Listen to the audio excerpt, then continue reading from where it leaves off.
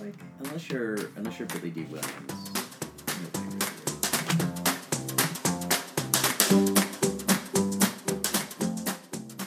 Hello and welcome back to Center Ed Teaching. I'm sure you all missed us as we were gone last week, but I was unexpectedly pulled to LA when my 6'8" associate was fired in LA by his temperamental tangerine boss in Washington, D.C.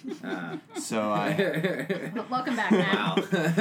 So I have been helping him talk to the New York Times about particular things which you may have heard about in the last 24 hours. So you can thank CPET for that fine work.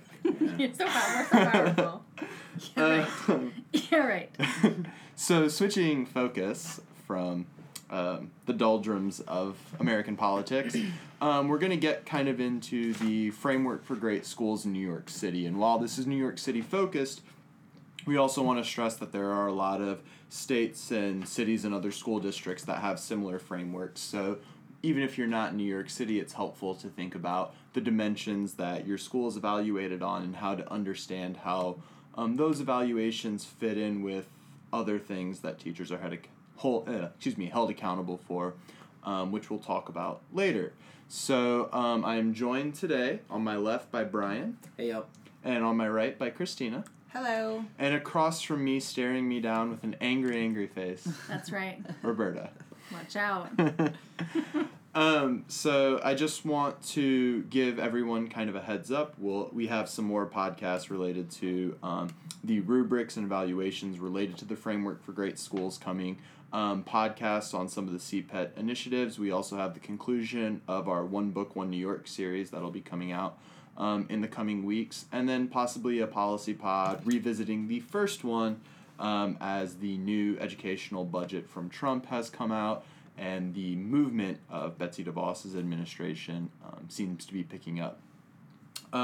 Remember to subscribe, review, give us 5 stars so that Apple will think we're important and we can reach out to more people. Also, if you've enjoyed the resources, please continue to check them out at our blog at cpet.tc.columbia.edu.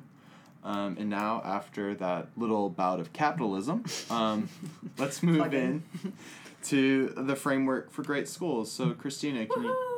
Framework for great schools! Yes, there should be like some cheering and clapping. Where's that little... We don't have sound effects yet. I guess that's what you We need them. Don't we have need a them. producer. Stay tuned for that on our next podcast. After your review. So, Christina, can you just start us out with a general overview of what the framework for great school is and how we kind of understand it? Sure. So the framework for great schools is just that. It is a framework that the new administration really identifies as the areas that are important to student achievement, to ensuring student achievement, to best practices, and to really ensuring that our schools are supporting our students to be successful academically and beyond. It's a graphic. I don't know if any of you have seen it, but at the center, of course, is student achievement, right? And how we're really getting students and promoting students to the next level. Surrounding that are the student supports, such as the supportive environment, rigorous instruction, and collaborative teachers. And then surrounding that, as if you're imagining concentric circles, right, are beyond the classroom supports, including effective school leadership and strong family and community ties. And then what kind of ties that all together is trust, right? And ensuring that there is trust both with teachers and students, and then the larger school, the larger community, and in the home as well. So, yeah. No, that's really helpful. I mean, I guess maybe we should back up a step and why is it that there's a framework for great schools?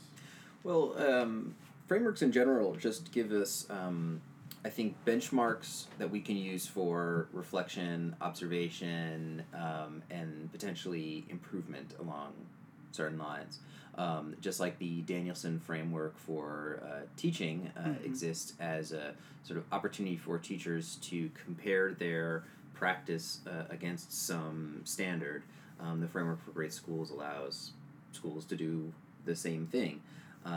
So rather than have some sort of holistic, subjective how's this school doing feel, to coming up with some idea of measuring school effectiveness. The framework allows us to say, like, okay, here's a discrete point. Let's compare a school's practice to a standard of practice on a discrete particular thing that they're doing. And then allows us to articulate, like, what are the things that make a school great. I mean, it's the old saw, like, I can't describe it to you, but I know it when I see it, Right. which I believe, going back to the 80s, the Attorney General Ed Meese used to describe pornography.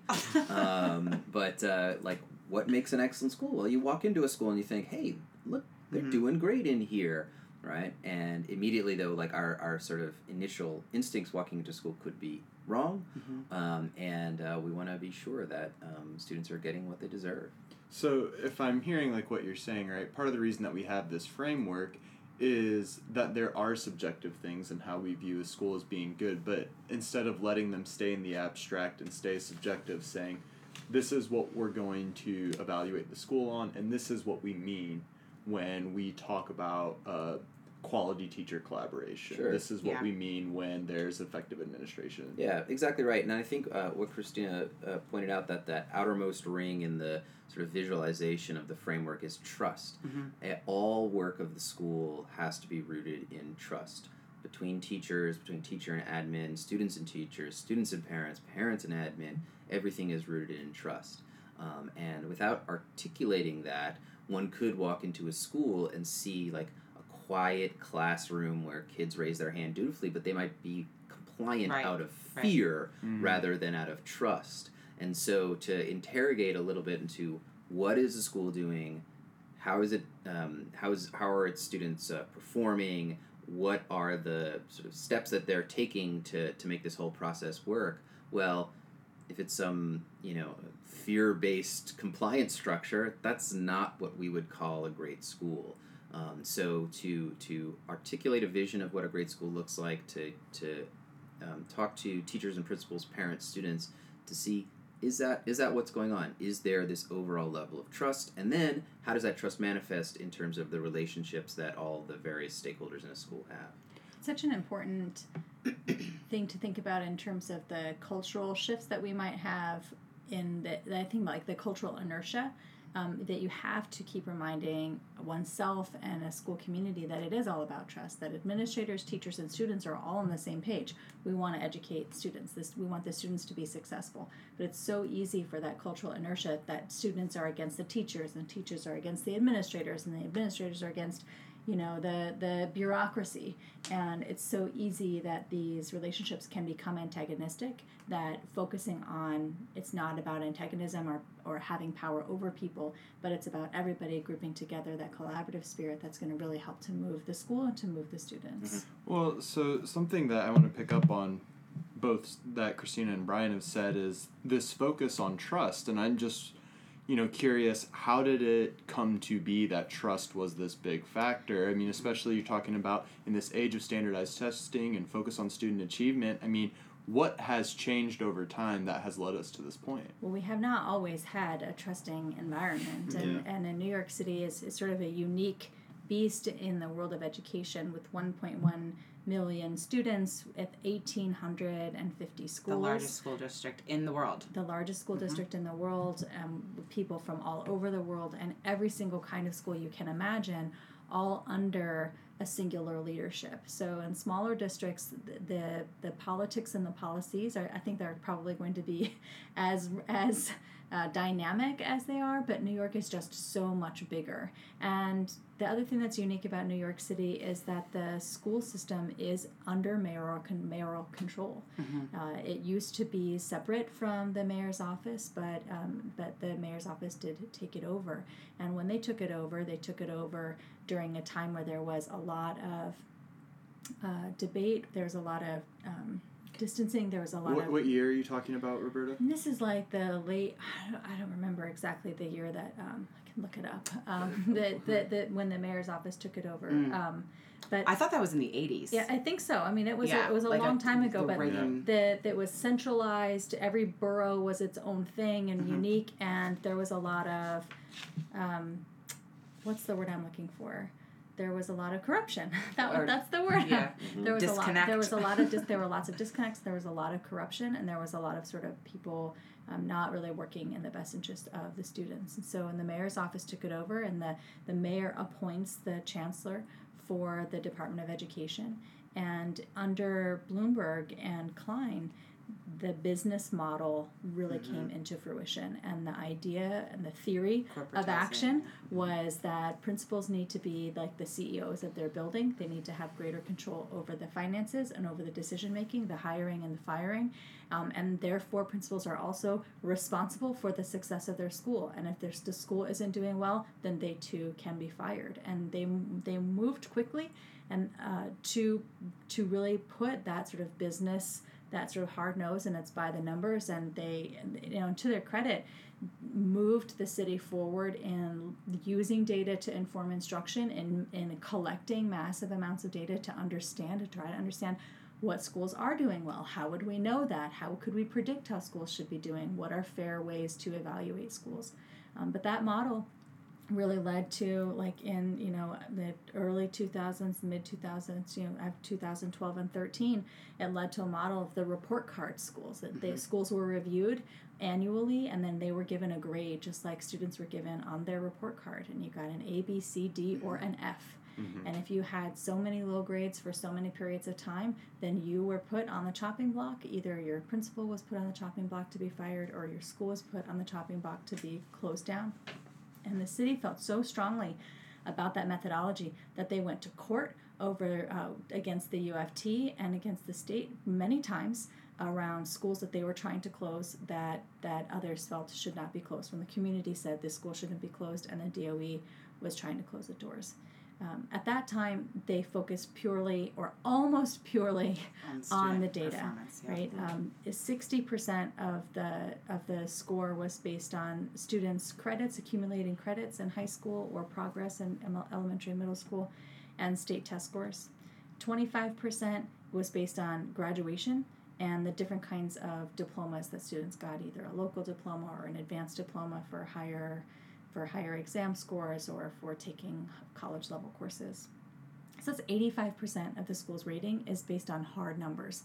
And, schools they definitely can impact those numbers, but they're not necessarily solely individually responsible for them. Only 15% of the rest of that rating then under Bloomberg and Klein was based on the school environment, or how the community felt about it, or what teachers said about the school, or what students said about the school, or parents said about the school. So very, very sort of strict by the numbers, and it was quantitative data all the way.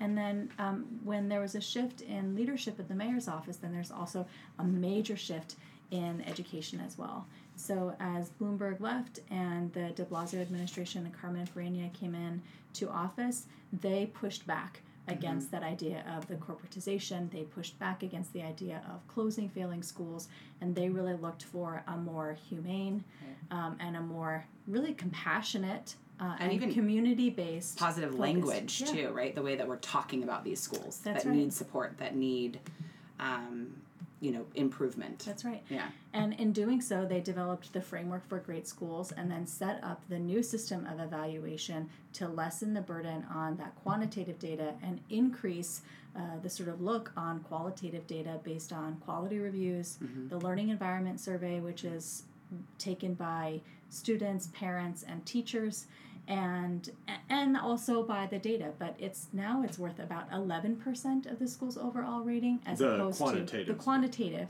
is based on about 11%, as opposed to the 85% in the past. And the other big switch that the de Blasio Farina administration made was that they took away the idea of the letter grades. They said it was too punitive, and it sort of pinned people in a category that wasn't really very fair or realistic. And they went to a more metric grading, so now schools get a rating across 7 areas. They don't get a total score, they don't get a final grade, but they basically get a score out of 1 to 5 on the 7 areas that are aligned with the framework for great schools. Yeah, so I think that's really helpful to think about this history and how it's shaped over time. And the way that those over schools view schools, and then how school administrators are going to view schools because of this change in framework. But I think it's also helpful to think about how this actually translate into practice. I mean, how does this, right, if trust is the big thing, how does this influence the growing trust or dissipating trust in a building and kind of parent involvement in schools? I can say, as a parent, the school's quality guide is the first thing that I looked at when I went to see where should my son go to school next. It's the one thing that I can see, how are they doing with their scores, how do people feel about being at this school. And so I would imagine that knowing that these ratings are completely open to the public every year, nice new shiny new little packet with graphics and everything that says all these basic things about the school. It's definitely one of the major things that parents look at. And New York City is a city of choice, and there are some restrictions, but in middle school you can choose any school in your district, and in high school you can choose almost any school in the city based on their own individual criteria. So the burden is really on parents and on their kids, if you're in my family. We do that research, child. But the burden really is on parents to decide, where do I want to go, and then put that on the list of on their list of choices. And so I would think that how schools are presenting in their data then is going to have a major impact on their enrollment. Who's coming and how are they coming? Are they choosing to come to my school, or are they getting thrown in there? And that changes the culture. Yeah, so I think that seems like a complicated, almost counterintuitive argument, right? So you would normally think at a school level, this is going to be like, okay, we need to build trust with parents, but parents are thinking about their kids and will see, this school is already well performing, so I'm going to go in trusting that school. Yeah. Mm-hmm. Whereas a narrative of a school that might not be as higher performing has a less pleasing narrative that those parents that are involved won't take their parents to that school. So in almost a weird way, it's like the snake eating its own tail. Ouroboros, I believe they call it. Big fancy words. Well, to that point too, I think that as everyone was talking, that yes, there's something to be said about trust within the school and among the teachers and the staff and the teachers and the students. But I think it's also, it's interesting that it's the outer layer, right, of the framework, because I think there's also implications that parents and teachers can trust that there is effective school leadership going on, that there are strong family ties, that there's rigorous instruction, that there is, so I think that there's sort of multiple meanings or implications that this trust is on the outer layer, right? Because there are different levels there, right? Like, what does that trust mean?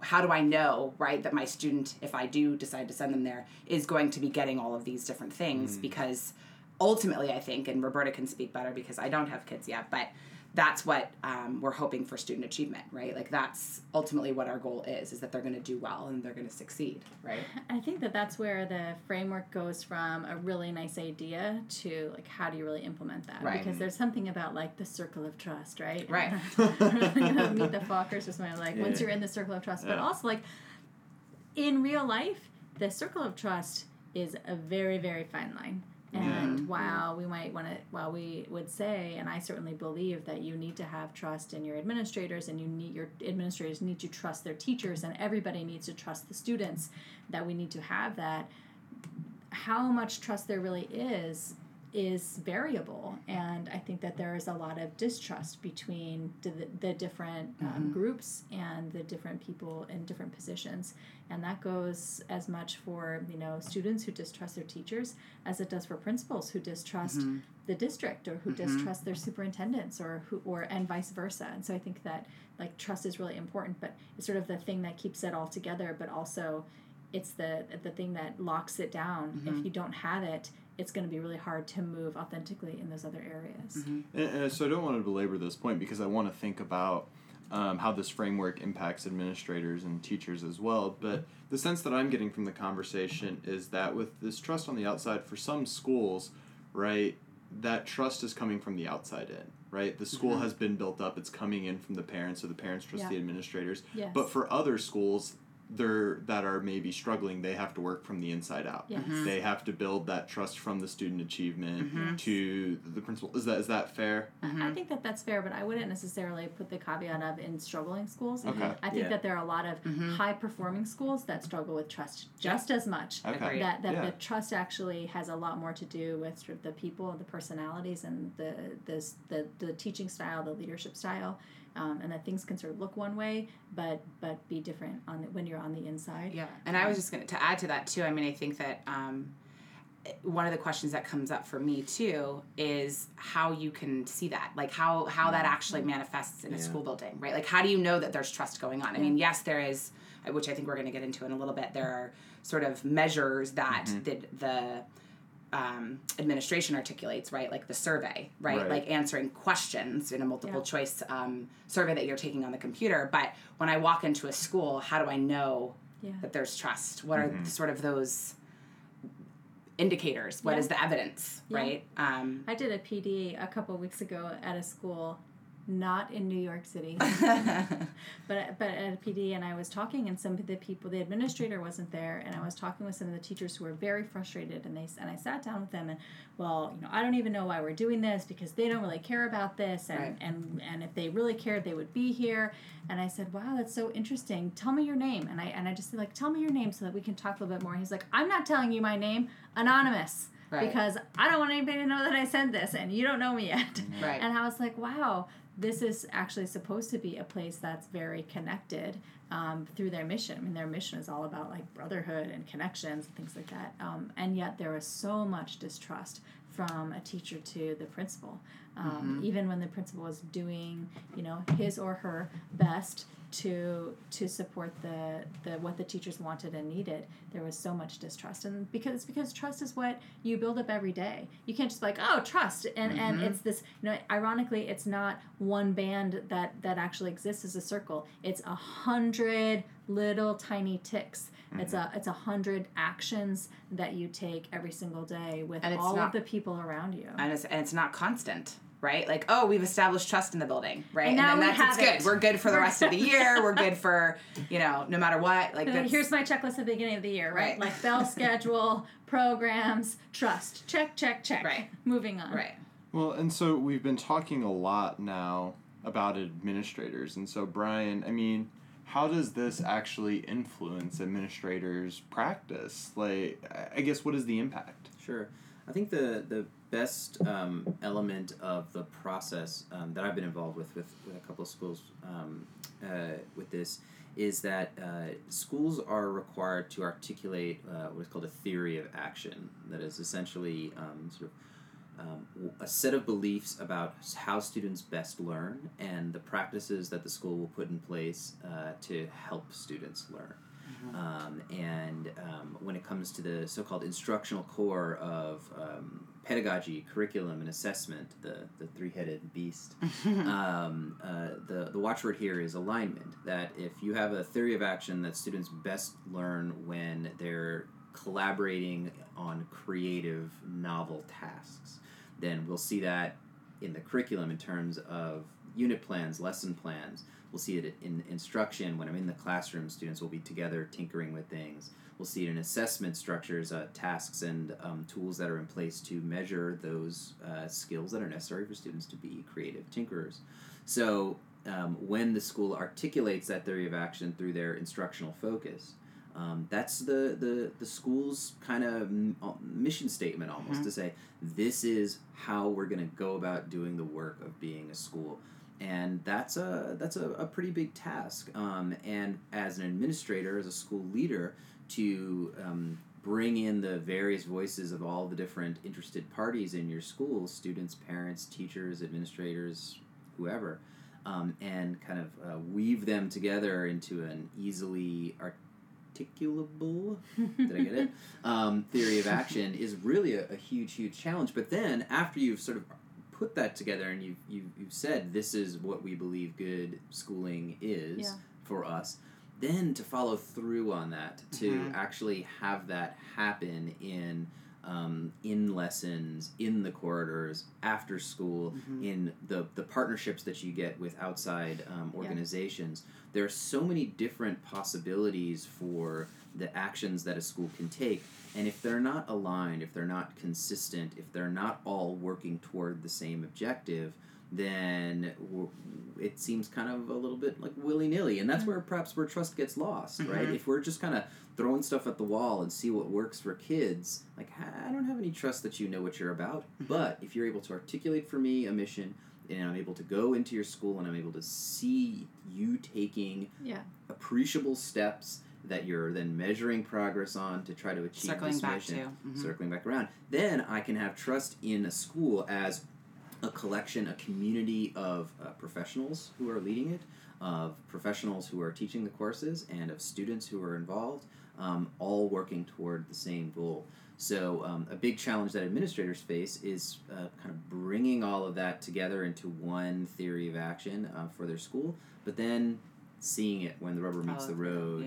What's the follow-through? What's the implementation in the school? So I think what I'm hearing you say, and so push back if I'm wrong on this, but the idea that this framework almost allows for a greater centralization of school direction and policy by saying, like, this is the framework of where we want to go, so you need to build an action plan that will get your school there. So there is some decentralization and choice there, but the endpoint is further aligned to the aim. And to me, that makes sense with the story Roberta told us earlier about the centralization of schools coming under mayoral control.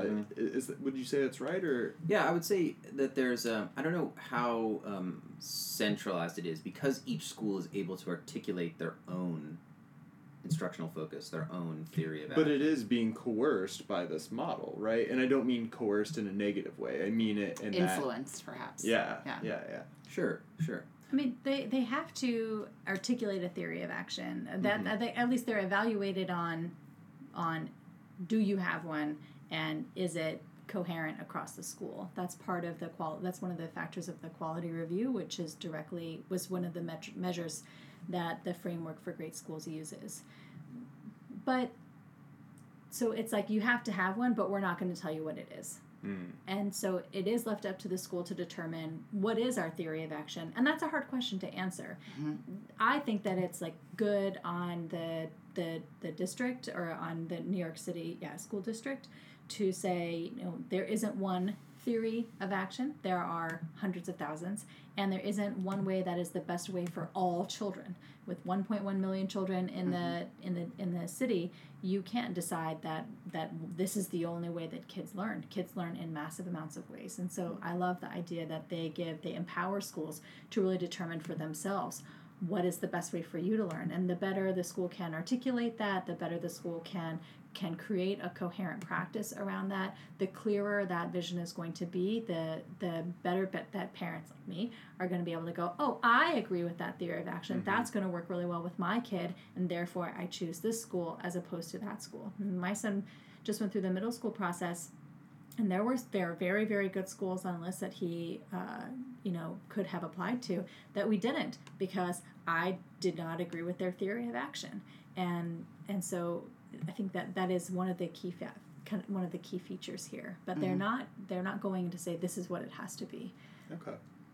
In most instances, yeah.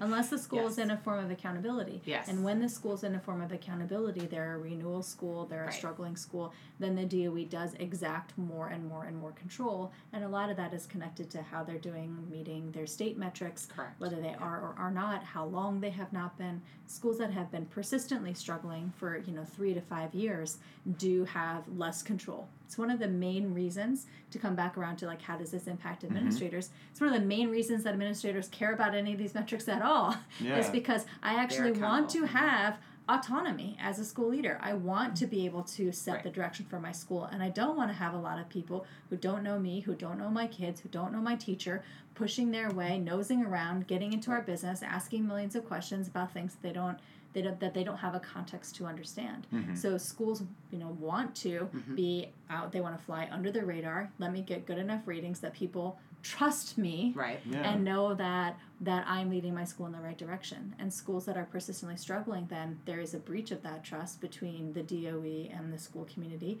And so the DOE exerts more power and control in those situations than it does for schools that have higher student achievement or schools that are showing better metrics on the framework. Right. No, that makes a lot of sense. But so I think where we have to get to now is, I mean, what is the impact that this has on teachers, right? I mean, there's supposed to be greater teacher collaboration, rigorous instruction in classrooms. How does this framework actually end up impacting teachers? Yeah, I mean, I think you touched on a lot of the major points. I think that there's definitely been more of an emphasis on teacher collaboration and how teachers are collaborating, right? And the expectation of this idea of teacher teams, right, which is one of the indicators on the quality review. And how are teachers collaborating, right? How are they talking to one another? How are they reflecting on their practice?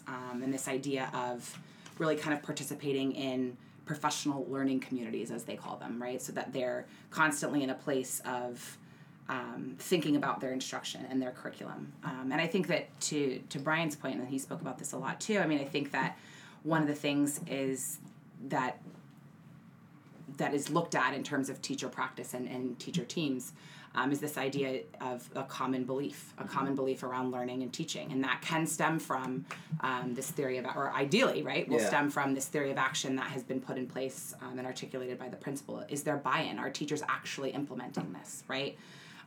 Questions around how they're using data to inform instruction, right? Are they looking at student work on a consistent basis? Are they talking about it? Are they thinking about it? Are they creating their own sort of plans of action based on what they're recognizing in their classrooms?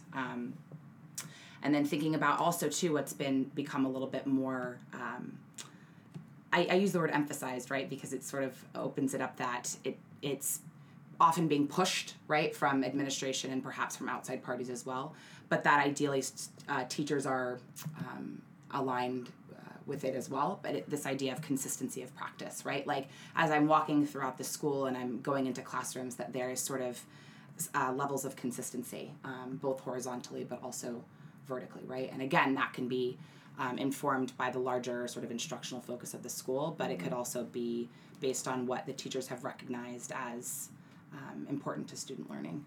So it sounds like a lot from what your answer that you're saying is that teachers actually have a lot of input in this process. I mean, do you think that's true across all schools, or how does that work? Because if we're talking about the administrator having a theory of action, it kind of sounds like a pyramid, right? Where you have this delegation of instruction and then teachers work within that.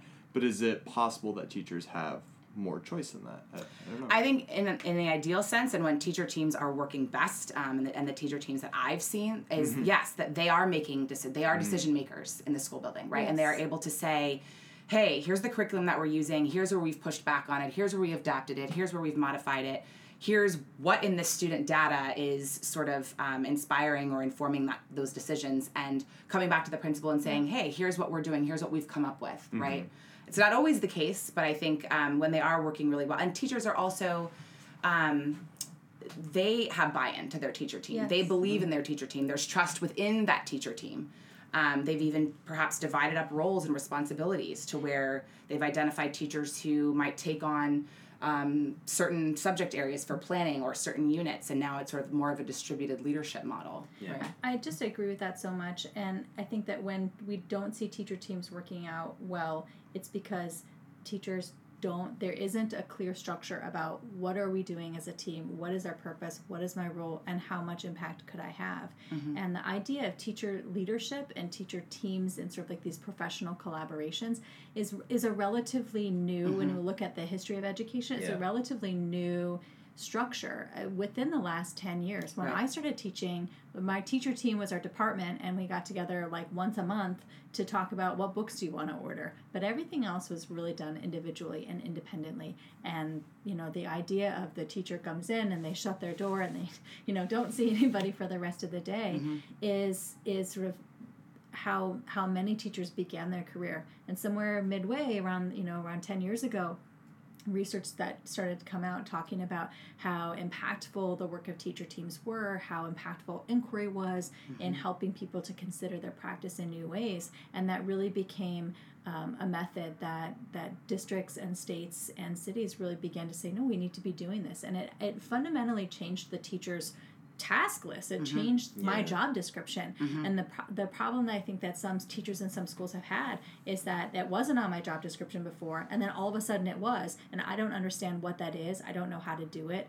I don't feel connected to it. And some people unfortunately feel like, why am I being asked to do something extra? Right. And so here's this extra task that's put on me, and I don't really understand how to do it. And so really my participation and my commitment is pretty minimal. And then the teacher team thing can be a real challenge to figure out how we're going to organize it, how are we going to structure it, how are we going to really put it into motion. And in particular, I want to follow up on what Christina said about distributed leadership, right? That's a key trait that observers and reviewers look for when they go into schools. The best schools, according to the Framework for Great Schools, will have a distributed leadership model. And I think this speaks to the difference between buy-in and co-authorship. If we're talking about like leadership models, Matt, you sort of hinted at a hierarchical setup where admin would articulate the theory of action and then teachers would fall in line. That's sort of a buy-in model. So, hey, here it is. Let me convince you why it's so good. Come along on this ride. As opposed to, let's convene the teacher teams. Let's convene the stakeholders. And let's together write the theory of action. Let's together co-author the instructional focus. And in that sort of a model, it's not a question of trying to get people to believe it. You don't have to sell it to anyone because they're the ones who created it collaboratively. And that sort of a dynamic, again, I think also helps foster trust at the same time that it trusts the teachers as professionals. So it's this virtuous circle of trust that can come if the teacher teams are fostered and run in this distributed leadership model. It also runs somewhat counterintuitive to what we often think about are the traits of leadership, which are making the decision and telling people what to do and where to go, right? And so I think the articulation of what's good practice in schools really pushes up against what's good practice in other places, or even in business. And people would argue, no, we need collaboration in the same way in business as well. But our definitive sort of imagination of like, what does a leader do? What does a teacher do? Well, teachers tell kids what they should know, and leaders tell teachers what they should do. And in fact, these methods really talk about, no, teachers should be listening to kids. Administrators should be trusting their teachers and saying, what do you want to do? How do you want to? And it really does come down again and again and again to this relationship building and creating a shared vision for where we want to go as a school. But I think, I like this idea that it's coming from the teacher teams as opposed to being hierarchical. That's my own bias, but I do think there is a nuance of personality and experience. Yes. Yeah. If you have a very young staff, it might be very hard to come from the bottom up. If you have a principal that maybe got a job very young or is insecure in that position, they may not be willing to delegate that power. And maybe this is a conversation that exists outside the framework conversation, but I think just the complicating factor of humanity is something that also makes this hard to...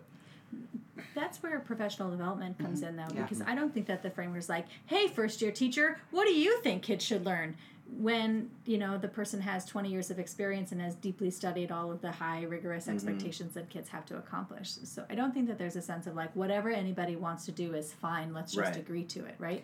That the school leader should be saying, I have a vision for where we want to go, and they need to be recruiting and working with teachers to get them to come on board with this vision. And then they need to be systematically educating through professional development, educating so that everybody is, when they're getting ready to make these decisions or to weigh in or to have these collaborative conversations, that everybody has a strong understanding of what the problem is that they're trying to solve, the way that they're trying to solve it, the options that we have in front of us. And so building up that professional development and that professional culture is hugely important. Yeah, and I also, I in two consecutive years went through accreditation.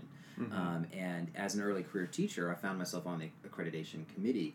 And one of the, not it. well, I mean, it was great though because there were teachers with a range of experience, a range of subjects, and both administrations in those schools recognized the value that early career teachers' perspective had. And a school that I do PD coaching at in the Bronx has brought together a professional learning committee where the principal has some veteran teachers who even have master teacher status, but then also literally some first-year teachers are part of that committee, because if we're going to have a conversation about what teachers need, what students need, what's going on at the school, everyone needs to be involved. That was going to be my point, Brian, and I think that to underscore it a little bit more, is that I think a good administrator, right, will recognize that they cannot be in all of the classrooms at all of the time. Yeah. Right? They cannot get a chance to talk to every single student or to look at that student's work. I mean, if you do the numbers, it's just, unless it's a very small school, and then God bless you. But I think that there is sort of a implication here that administrators, right, should be relying to a large part on teachers to be able to come to the table and say, what is going on in these classrooms, right? Like, what are you noticing? What's working? What's not working? So that, and again, if you're thinking of the new year teacher, they might not be asked to say, okay, you're going to decide the curriculum that we're going to be using for our school building. Those are really high stakes sort of decisions that I think in a large part would require a little more experience, or at least the ability to say, here's different curriculum that we've used, right? But to be able to say that here's something my students are struggling with, what can we do about it, becomes really, really important. Yeah. And I think that the more voices you bring to the table, the better, it will serve everyone involved. So at minimum, right, just being able to say, hey guys, what are the conversations you're having at the grade level or the content level or the, discipline level? Like, talk to me about it. I want to know. Yeah, no, I agree with everything saying, and that's how I think it would work. I just do think it's worth noting that there are personality and experience factors that, influence this, that people may not want to work together, and I think that goes back to our conversation about trust, and so, maybe that's where that really comes in, and that's the first thing, is these one-on-one relationships. But I think that, so first, duly noted.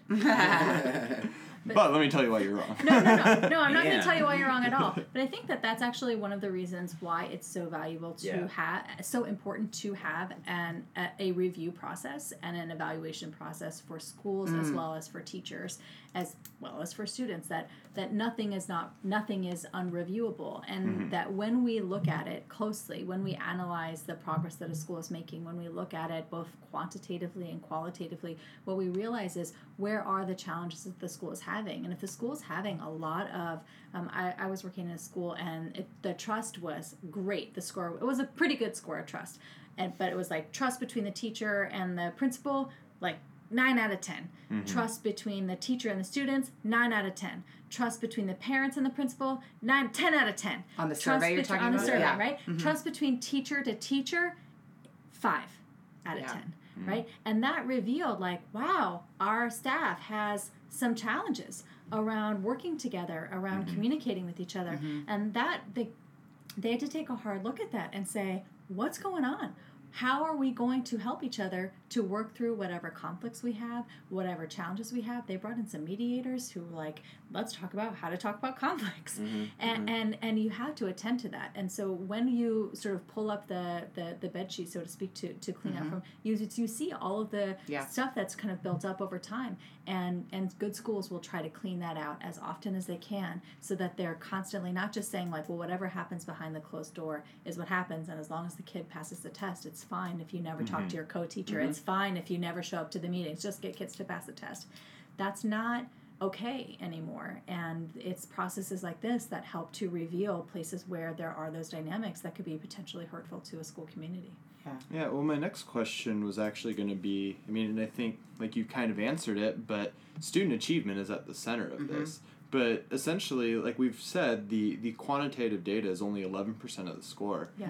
That, in a lot of ways, this isn't even necessarily about that. It's more about the functioning of the school. Would that be fair to say? You mentioned the human element, and I think that's it, right? What we're trying, or what the framework is trying to do with all these qualitative measures, is look at how are all of these various diverse humans coming together in this shared endeavor. Right. And, if I could veer toward the philosophy side of things, like John Dewey talks about how school does not exist outside of society, and in fact, a school is a society unto itself.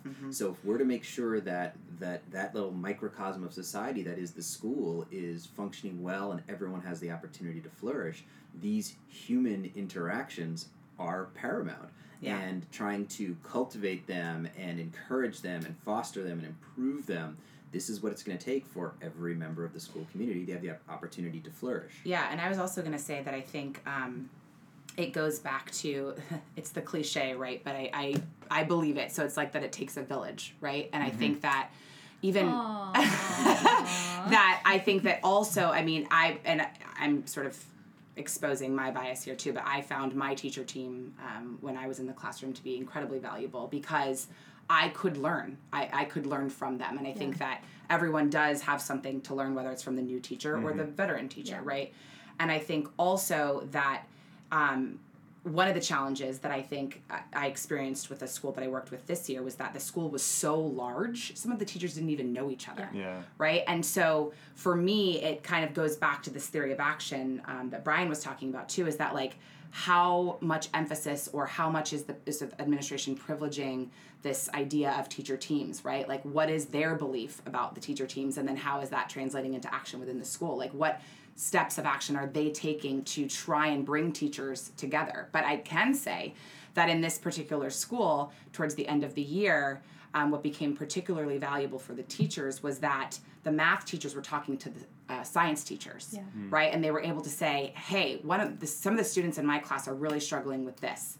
And the science teacher said, oh my God, my students are struggling with the same thing. And so they were able to sort of across discipline say, okay, what is the underlying problem here, right? Yeah. Same with math and ELA teachers. Like my kids are struggling with answering the word problems or the short response questions on their math exam. Like, can you talk to me about what you're doing in your class so that we can better help this student, right? So that we can, again, come together with a common goal, which is to move our students forward.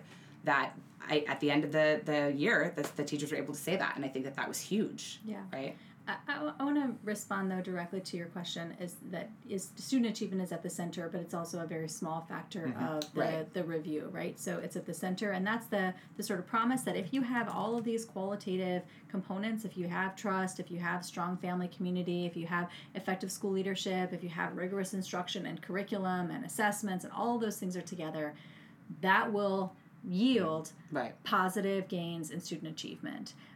And therefore, it doesn't have to be the is-all, be-all of the rating. We want to focus on getting those qualities in place because that is going to have an impact on the student achievement. So it's switching focus from the output to the input. That's right. So for the city, the metric is only 11% on your data. But if you think about, so the city's review is sort of sitting in front of your face. The state review is the anvil above your head. And that is 100% about your student achievement. Right. And that while the state does do some quality reviews and they do have their own tenets for effective schools, at the end of the day, the state only cares about your data. Right. And so on the one hand, yes, teachers and principals are highly motivated by making sure that they're implementing the features of the Framework for Great Schools, but the minimization of the student data as 11% as opposed to 85% on the rating has not minimized the impact of the data. Has not minimized the impact or the importance of that student achievement, because for the state and the federal level, it is the only thing that they care about, and that's the thing that will keep your school open or closed beyond the city, but beyond what the city can say or beyond what the city can control. Yeah, and so you're taking the conversation kind of where I wanted to towards the end. Oh, you're welcome. I mean, so if I'm a teacher, right, and I've listened to these podcasts, as I've listened to each individual one, I might say to myself, oh, that's not so hard. But when we start talking about accountability, right, we've talked about grading in the classroom, we've talked about standardized tests, we've talked about adopting Common Core, making the move to that, which doesn't necessarily have as strict of accountability measures to that, but if your school's adapting it and trying to do it. The impact of ESSA, and how that's going to change, the teacher evaluation process, and now we're talking about the Framework for Great Schools, and that doesn't even consider the other ethical considerations that you might have and hold yourself accountable to as a teacher. So now I start to think about all those things swirling around. I mean, how do I make sense of this, and how do I navigate that professionally? Because that's a lot of stuff that I'm being held accountable to, and some of it is in conversation with each other, and some of it is not. I don't know. I honestly, I think this all comes back to this idea of schools and teachers having some idea of what they're about, right? And, you know, whether you want to call it a philosophy of education, a theory of action, whatever, all of these things, all of these are various influences that a school and a teacher has to deal with.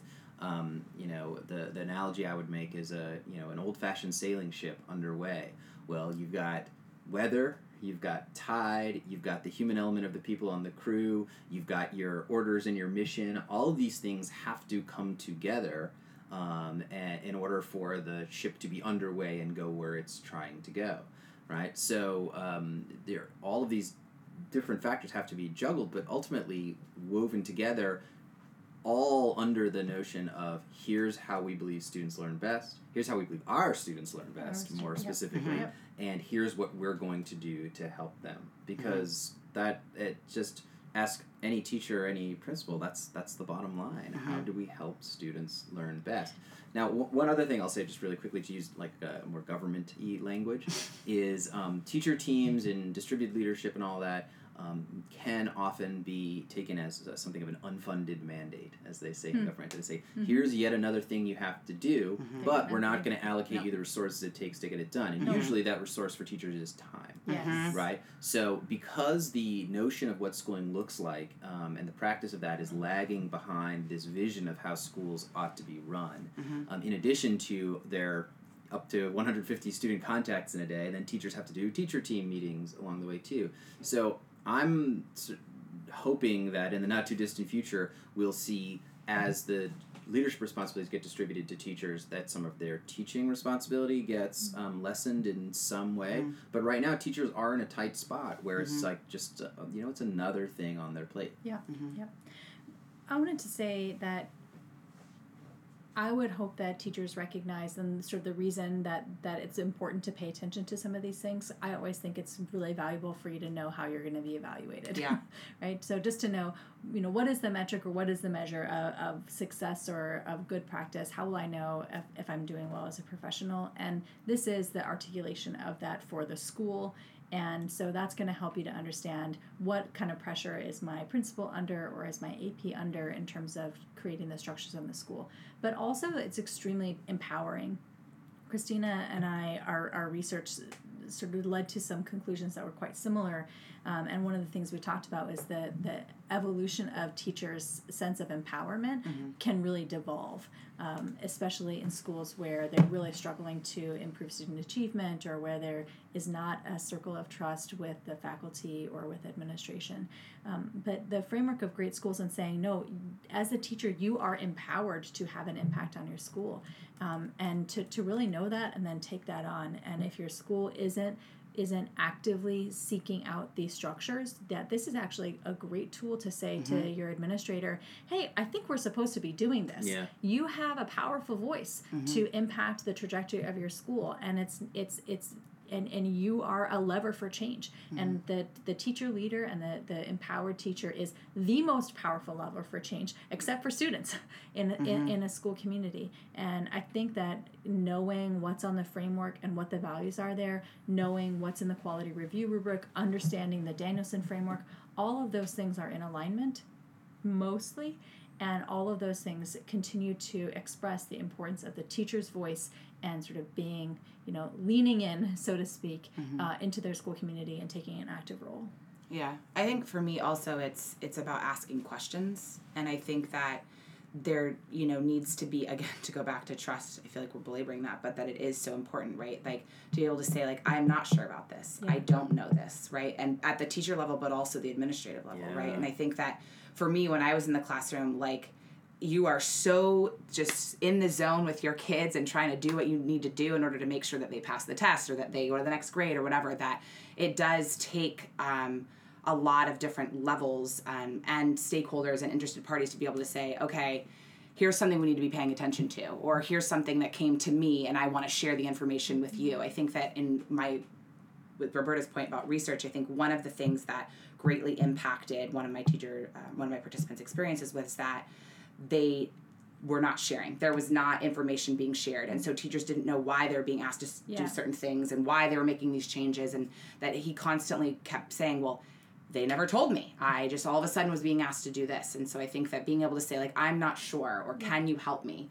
And that's, again, where professional development can come in to play a lot, because, you know, people have so many responsibilities in our current climate, and the accountability measures and all of that, that professional educators can come, or sort of professional development teachers can come in and say, hey, guys, let me help you understand this framework. Let me help you understand the quality review.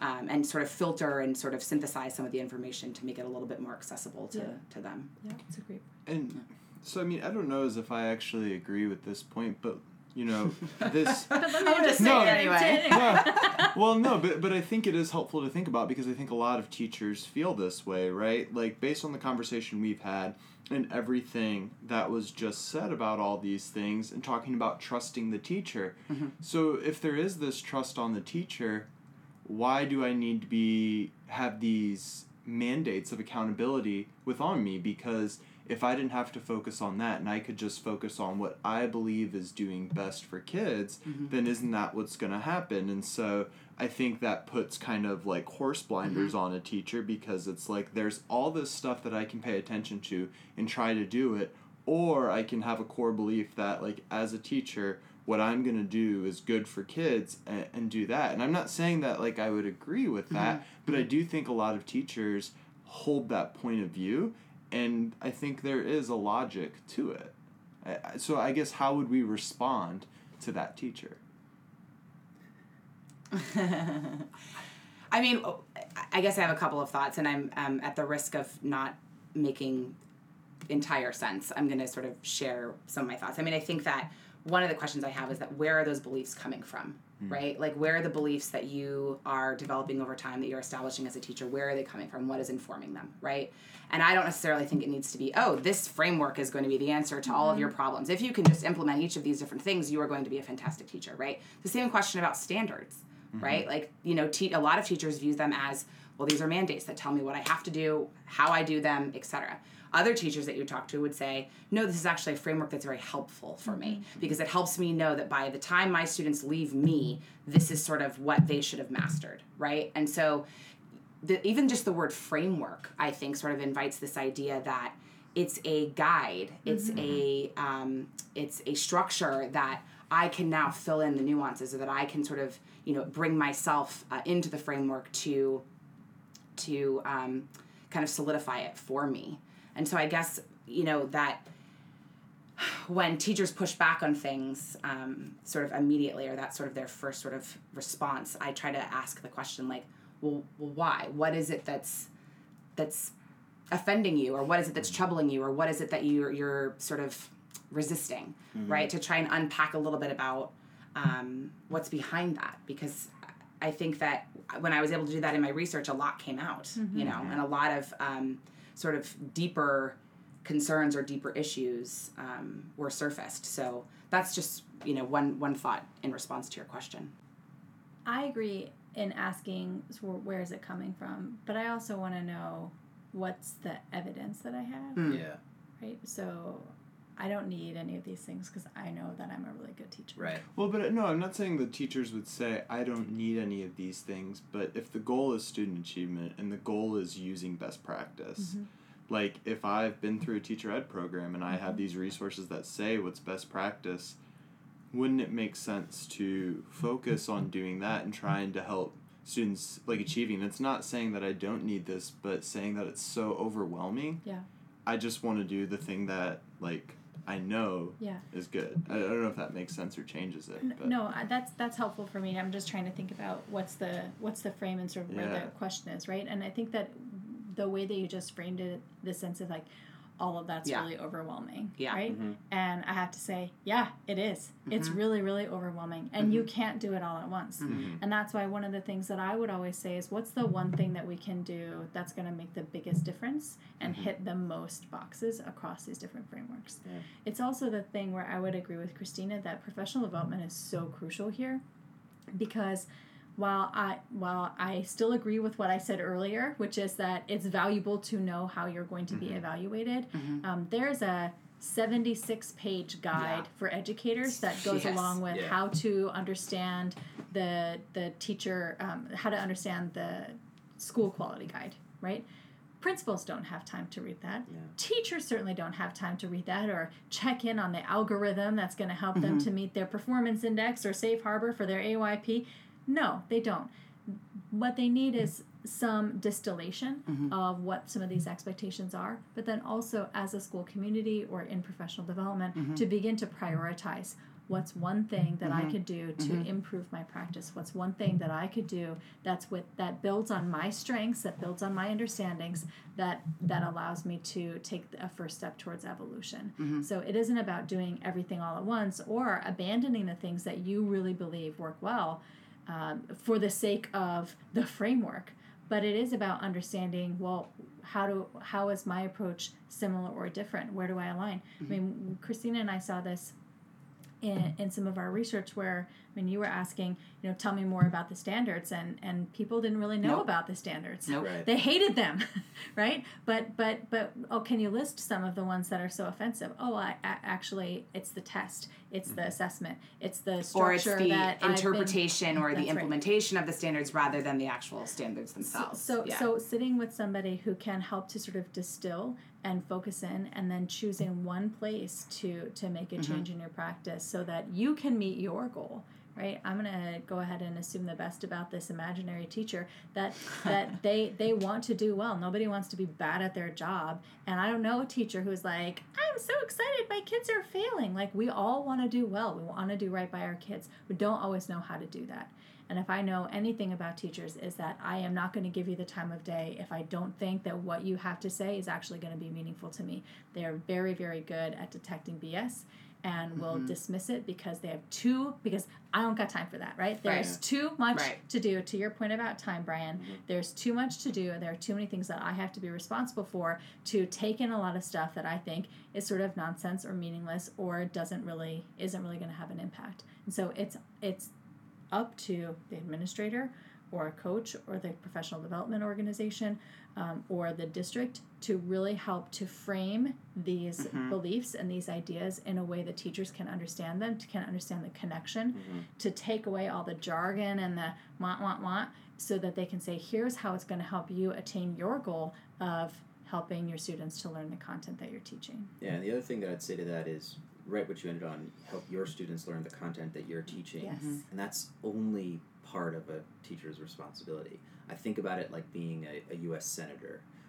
That, yes, you're there to represent your... Are you declaring yourself for the 2018 midterms? Yes.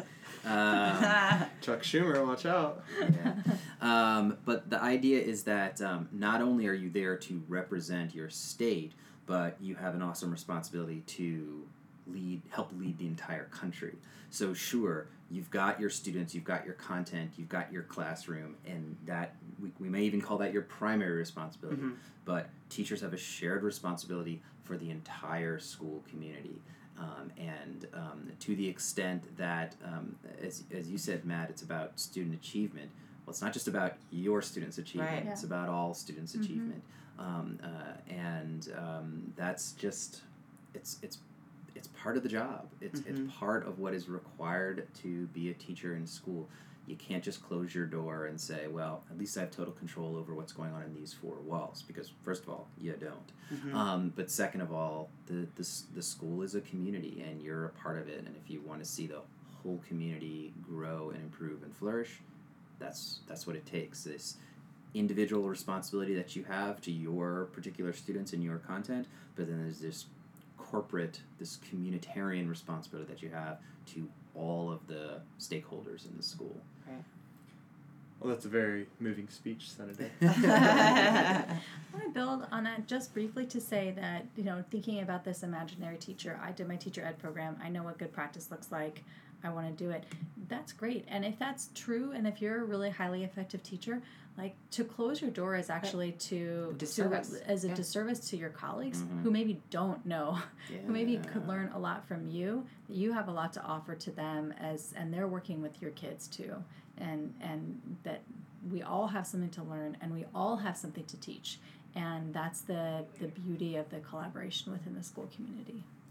Yeah, I mean, Brian, Roberta, I don't know if you want to add more, but I think we're at the point of final thoughts. So, Christina, I don't know if you have something to share, and then Brian, Roberta, if you have more. That sort of synthesizes our conversation. Is that sort of in a witty way, right? Oh, no pressure at all. I guess, given we are coming to this table as a professional development organization, I think that that's sort of a big takeaway for me is that there is so much information. There's certainly not a lack of information that's being put out by the administration, by the DOE, by the state, by the government, the federal government. So I think that the show notes after this podcast. We will give you the 76-page document if you'd like to read it after this. But just that, again, it takes a village. And I think that being able to recognize where you need help and when you need help and who those helpers can be, I think is going to be huge. And so that I feel accountable to a large degree myself, right, to be supporting these schools and continuing these kinds of conversations to make sure that we are advancing student achievement and beyond just the qualitative score, beyond their state exam, but if you're thinking holistically about what student achievement really means, then there's a lot of work to be done. So I think that I've reinvigorated my commitment to professional development. Phew. Yeah, well, the other thing I'll say, speaking to this idea of the shared responsibility that teachers have to the community, is to ask teachers to think about what sort of a place do they want to work. Yeah. Right? Do you want to work in a place where you're trying to hold the world at bay and you are this lone wolf who knows best and does best? Or do you want help? Do you want to be able to help other people? Because it's sort of, I think it's fallacious for a teacher to think that they can work alone. Or should work alone. Unless you're Robinson Crusoe alone on your island, and even Robinson Crusoe wasn't alone on his island, right? Then there's a community aspect to this. Yeah. For me, I was not expecting our conversation to settle so much on trust, but I'm so glad that it did, and it actually has, affirmed my sense that it is the qualitative and the social dynamic that's so important in building relationships between different groups and people in different positions, and remembering we are on the same team, right? And the team that we're fighting against is the team of ignorance, is the team of poverty, is the team of social warfare against one another, right? That we are on the same team and we need to work together. But also the understanding, thinking about building a thick band of trust, right? A thick band of trust that binds us together, that helps us to become collaborative, is also why the review process of schools is so important. And that's because the review process is a sign that the community can trust the school system, right? That when, as a community member, as a teacher, as a parent, as a single person out in the world who wants to make sure that the next generation doesn't mess everything up when I'm done with it, we need to have a faith in our education system, and being able to see what are the ways in which we're evaluating and measuring progress, how are schools doing in meeting those demands, how are they growing over time. That is very helpful in building trust between a school system and the community that it's in. And when there's a breach of that trust, then I think, as we're seeing on a more national scale, when there are breaches of trust, it creates division and divisiveness and confusion, and it can become the instigator of a crumbling institution. So we want our schools to be strong, and we want there to be a strong sense of trust between the community and the school system, so that we can, move kids forward as much as possible. Yeah, I think for me, something that really sitting back and listening and thinking about this is just thinking about people and their personalities. The school that I taught at in Chicago, I was on the 11th grade team, and the 11th grade team had this great reputation in the school as being the grade level that worked best together. And often what we would do is we would have the same lunch, and once every 2 weeks we would just go somewhere off campus for lunch together and just sit and talk, and not even about that. And there was that personal development, or the development of personal relationships. And there were also grade level teams in the school, though, that would feel like, ooh, the 11th grade team, they do their own thing, and there was this disconnect. And it's so hard to build all those bridges across the school, but still so necessary. And I think as we develop and become more ingrained in an email culture, a lot of the things that in school we handle through email, which just furthers that distance from one another. So I don't know, I guess my takeaway from this is like grabbing lunch and like spending time with the people that you work with, and then being able to get into the work together. And it's a lot easier to assume best intentions when you have that personal foundation. So that's about all the time that we have for today. Remember, Brian Vprek 2018. He has a super PAC called Brian is Awesome, so make sure to donate there. We put the super in super PAC. Remember, for the show notes, you can go to cpet.tc.columbia.edu, and we look forward to seeing you guys next week. Thank you. Thanks, everybody.